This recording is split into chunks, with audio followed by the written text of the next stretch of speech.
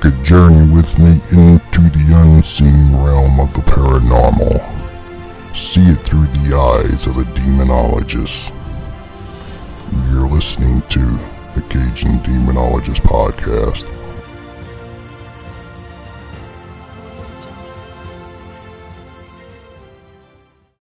Good evening, everyone, and thank you for tuning into another edition of the Cajun Demonologist Podcast. I am your host, Jeremy Leonard, the Cajun Demonologist.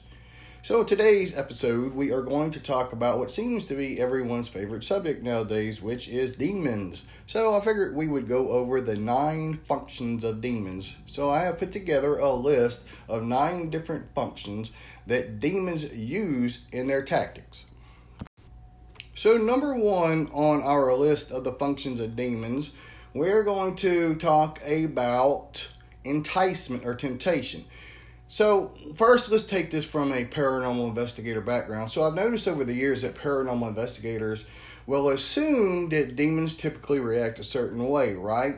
Like they think that there are certain tactics that demon will use, so they take it for granted and they don't really do the research. Look, here's the thing. Demons do have certain characteristics, but never underestimate a demon on the tactics that they will use, because they will use whatever tactics that is available for them to use. So let's talk about enticement or temptation. So demons will often use this tactic to draw people into sin to lead them away from God, okay? By doing this, it allows the demon to have a grip on that person's life. So here's a good example of how demons may tempt a person. So a demon cannot just enter into someone's life, okay? We discussed that on previous episodes. But they will entice you or tempt you with something that you want really bad to basically open that door and allow them into your life. So number 2 on our list is going to be deceive or deception. You can actually find a reference to this in Timothy 4:1-2. Demons will often deceive people by planting pieces of truth and help them make bad decisions. Okay, so I'll give you a perfect example of that. So let's just use a haunting scenario. So let's just say a couple has invited a demon into the home, and now they have signs of infestation. So a demon will plant deceptive ideas in the mind of a married couple, for one, to cause them to separate and lead to divorces. Now, in children, they will cause them to influence their parents. Now, in the worst case scenario, a demon will mimic mental illness to deceive the loved ones. The victim will claim that they are possessed, and then their loved ones will be forced to believe that they have gone insane and ultimately convict them to a mental hospital. So that is a very common tactic that demons will use whenever it comes to deceive and deception. Number 3 on our list is going to be enslave. You can find references to this both in Romans 8:15-2 and Timothy 2:26. So demons will entrap people into addictive sins, much like chaining a person down and force feeding them. Demons know the more that they entrap a person to addiction, they will open the door more to become their master. In a haunting, a person may be seen as a puppet of a demon. When fear strikes them, or they fear the reaction, let's just say by a demonologist or an exorcist, when they come to visit, another form of enslavement would be backlash. Okay, so let me give you a perfect example of backlash. So let's just say we have a paranormal investigator who is going to research the haunting. They may find themselves under attack in their own home. So the paranormal investigator may be experiencing some type of real negative paranormal activity in their own home before they even go to the actual case itself. So what the demon is trying to do is trying to scare off the investigator, and they're trying to claim ownership of that victim's life. So they don't want the paranormal investigator, or especially the demonologist or the exorcist, in that home, because the demon understands that that person is a threat, that person can undo everything that the demon has done up until that point. So number 4 on our list is going to be torment. Look, demons cause torment in multiple ways, okay? Either by possession or causing anxiety or mimicking mental illness. Okay, so look, it's common that most, especially in the paranormal world, most people understand that possession, especially when it comes to possession mimics mental illness almost to the point. And we talked about this earlier. So, the demons will torment a person. And what it's trying to do is it's trying to break that person's will, right? It's trying to break them down mentally, physically, spiritually, so that that person absolutely has no fight left in them. And the demon will eventually be able to gain control. So, they will cause torment in multiple ways by either possession or causing anxiety to the point that fear sets in to the victim. The victim just fears in their will, they just completely break down. It gets to the point to where they don't understand or can tell the difference between reality and what's not. Everything becomes really, really clouded to the victim at this point. All right, so the next one is going to be compulsion and drive. Now, listen to me very, very, very carefully, because I'm sure there's some of you that's listening to this right now, and you're going to say, oh my God, this applies to me. But just bear with me. So do you remember the old phrase, there's no rest for the wicked, right? Well, that applies here, and I'm going to explain to you why. Demons like to call pressure upon their victims, allowing them to stay up and do things late at night. They will often fill their victims with so much fear that they appear to have a mental disorder or obsessive compulsive disorder, which is OCD. Yes, OCD. My wife actually has that. I wonder if she's possessed. In a haunting, as soon as attack sets in, the victim may find themselves overly watching their children, for an example. All right, constantly making sure things are okay. I mean, so it's like they don't feel safe. I mean, it's almost like a compulsive drive that's forcing them to do something. So in their working order in their home, making sure sharp objects are put away. Okay, so if you ever watch Ghost of Morgan City, here's the thing. In episode 6, which was the Berwick Bloody Four, I decided I was going to confront the entity that was in that home.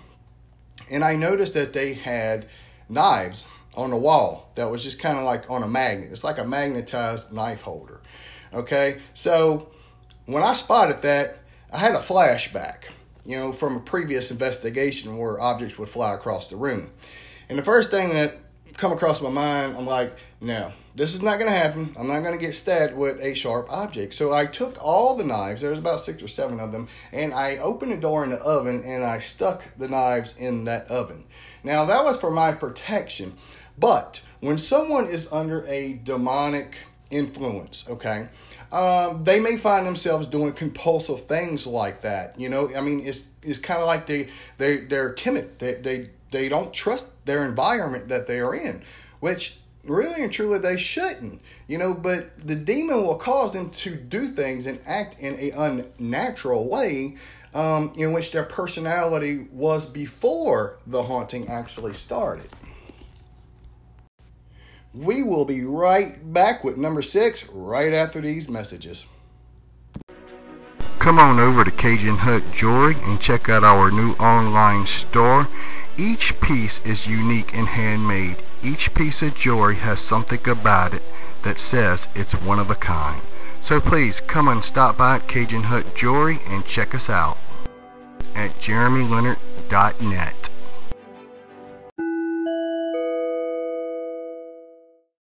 Oh, I guess that's my cue.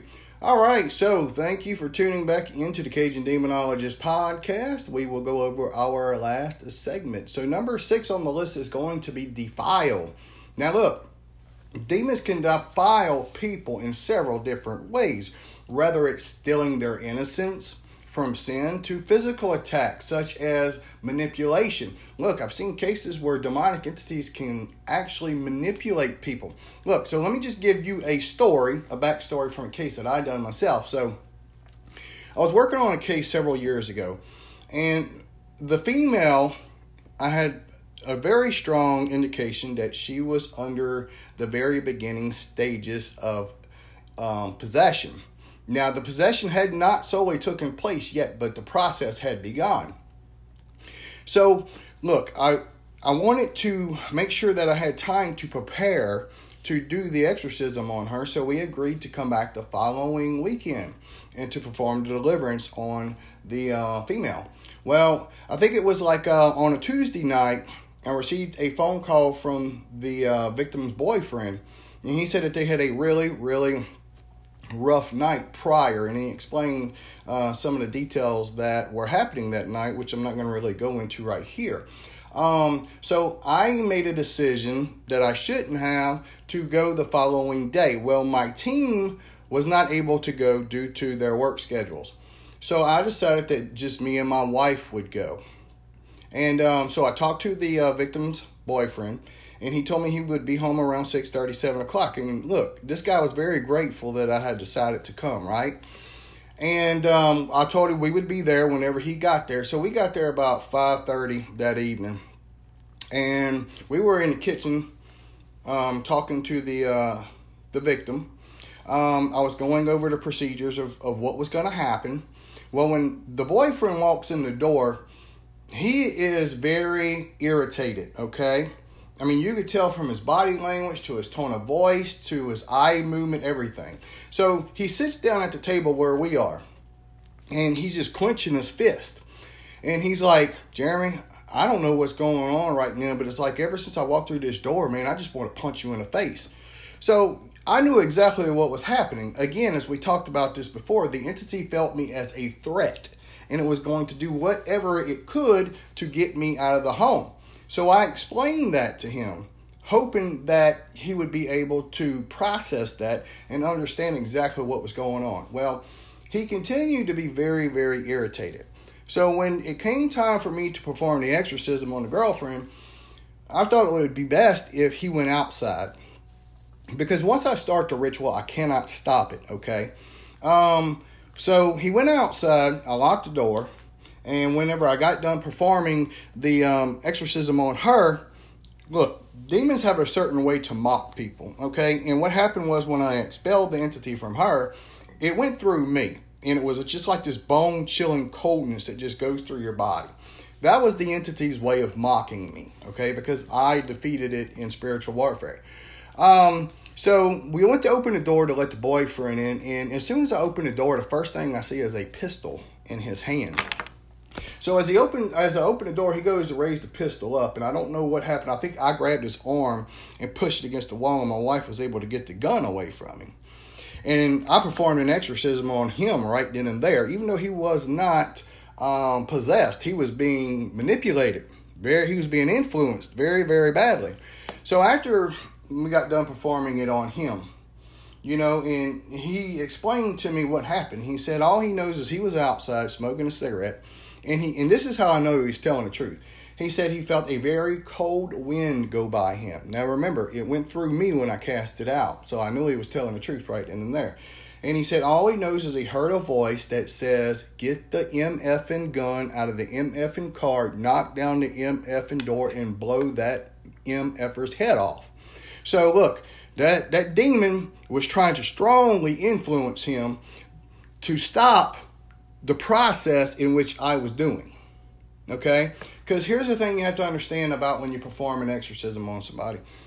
If you ever second guess what you do, then it undoes everything that you just done. So a demon has to have a right to somebody. And when you perform an exorcism on somebody, you're breaking that right or that tie it has to a person. Now, if it can get you to, one, stop the ritual, then guess what? Everything gets undone. All right? And then also, if it can convince you, the exorcist, in a way that you did not 100%, expelled him from that person, then guess what? Everything you've done is unraveled, and the entity still has a right. So that's what it was trying to do. So, look, these things can really, really influence people, and I've heard of cases to where they will be influenced so bad that, somebody rapes a woman, let's just say a man rapes a woman that's being heavily influenced. So they're going to defile someone. So not only are they defiling the person that they're influencing to cause this horrendous act, but also the victim. That is how they operate, guys. You got to remember, these are a very negative type of energy. So naturally, they feed off of or draw in more negative energy. And the more negative energy they can draw in, the more of a grip they can actually have on a person's life and have full control. All right, so next on our list is going to be teachery, which is number 7. So a demon will teach people false doctrines, right? And the reason that is for their victims to feel that their backlash that they are receiving is justified. So look, as a demonologist, one of the hardest things to really get through, especially whenever you're going to deal with a case, is the belief system that an entity has caused someone to really buy into and become obsessed with, okay? So the way that I handle this is I don't even confront it at all, right? I don't even ask them really what their belief system is. Now, if they want to tell me what it is, that's fine. Because you have to understand this. When the bottom line is, whenever you start engaging in spiritual warfare, at that point in time, the battle is between you, the demonologist or the exorcist, and the entity. All right, not the person that's being affected, right? So at that point, whenever spiritual warfare actually begins on a spiritual level, then to me, at that point, it's irrelevant the belief system of the person that's being tormented and victimized. All right, All right, so number 8. Boy, we're getting down the list here. We only got one more to go. So number 8 is going to be cause mental illness. Look, guys, I'm going to say this once, and I've said this a million times, but I'm going to say it one more. Not every illness is caused by a demon, okay? Let's say that one more time. Not every mental illness is caused by a demon. But demons will cause symptoms that will be similar to psychological or physical weakness. I say weakness because the person may feel fine and may mention that they feel weak. All right, so their spirit is driven, which is a good sign that something is mimicking or causing mental illness. All right, so look, in the flesh, when the flesh is weak, that is when the entity is the strongest. Okay, now if the flesh is weak, let's say with mental illness, so let's do it this way. So if the flesh is weak, but the spirit or the will of that person is still strong, then guess what? That person still has that fight left in them. Okay, so they still at that point have that chance to win that battle against that entity for their very soul. Okay, now when the spirit gets weak and the flesh is strong, doesn't matter, because you have to understand where does spiritual warfare take place? In the spirit, not in the flesh. And that's where a lot of people really don't understand the concept of the spirit world or demonic entities. So, and what I mean by that is I've seen many cases where paranormal investigators will go into a home and they will call this thing out. Oh, you coward, you want to do this to this family? Why don't you come and do it to me? To me, that's absolutely insane, because you have not a chance in hell to stand up to that entity if it wants to just hurt you or destroy you in a physical matter. All right. On the spiritual level, on the other hand, if you're wearing the armor of God, okay, then you have a chance. You have the combat tools that you need to be able to defeat that entity, but it has to take place in the spirit, not in the flesh. Which brings us to number 9, which is our last. So restlessness. Look, demons produce tactics that can remove personal harmony from a person, peace of mind, physical well-being, and fellowship with others, guys. It can cause someone to become very, very restlessness. They stay up all night. They don't sleep. They're constantly jittery. They move. They can't sit still. They're always worried about something, even though they don't really understand exactly what it is they're worried about. So, that's what they do. They cause restlessness. And the reason they use that tactic is because, think about it, if they can cause you to be restlessness, okay, then you're going to break down over a period of time because, one, you're not sleeping, okay, so you become mentally weak. which allows that demon to squeeze that grip it has on your life even more. So guys, I hope the 9 functions of demons helped you understand the tactics and how demons operate. Until next time, thank you for tuning into the Cajun Demonologist Podcast. Later.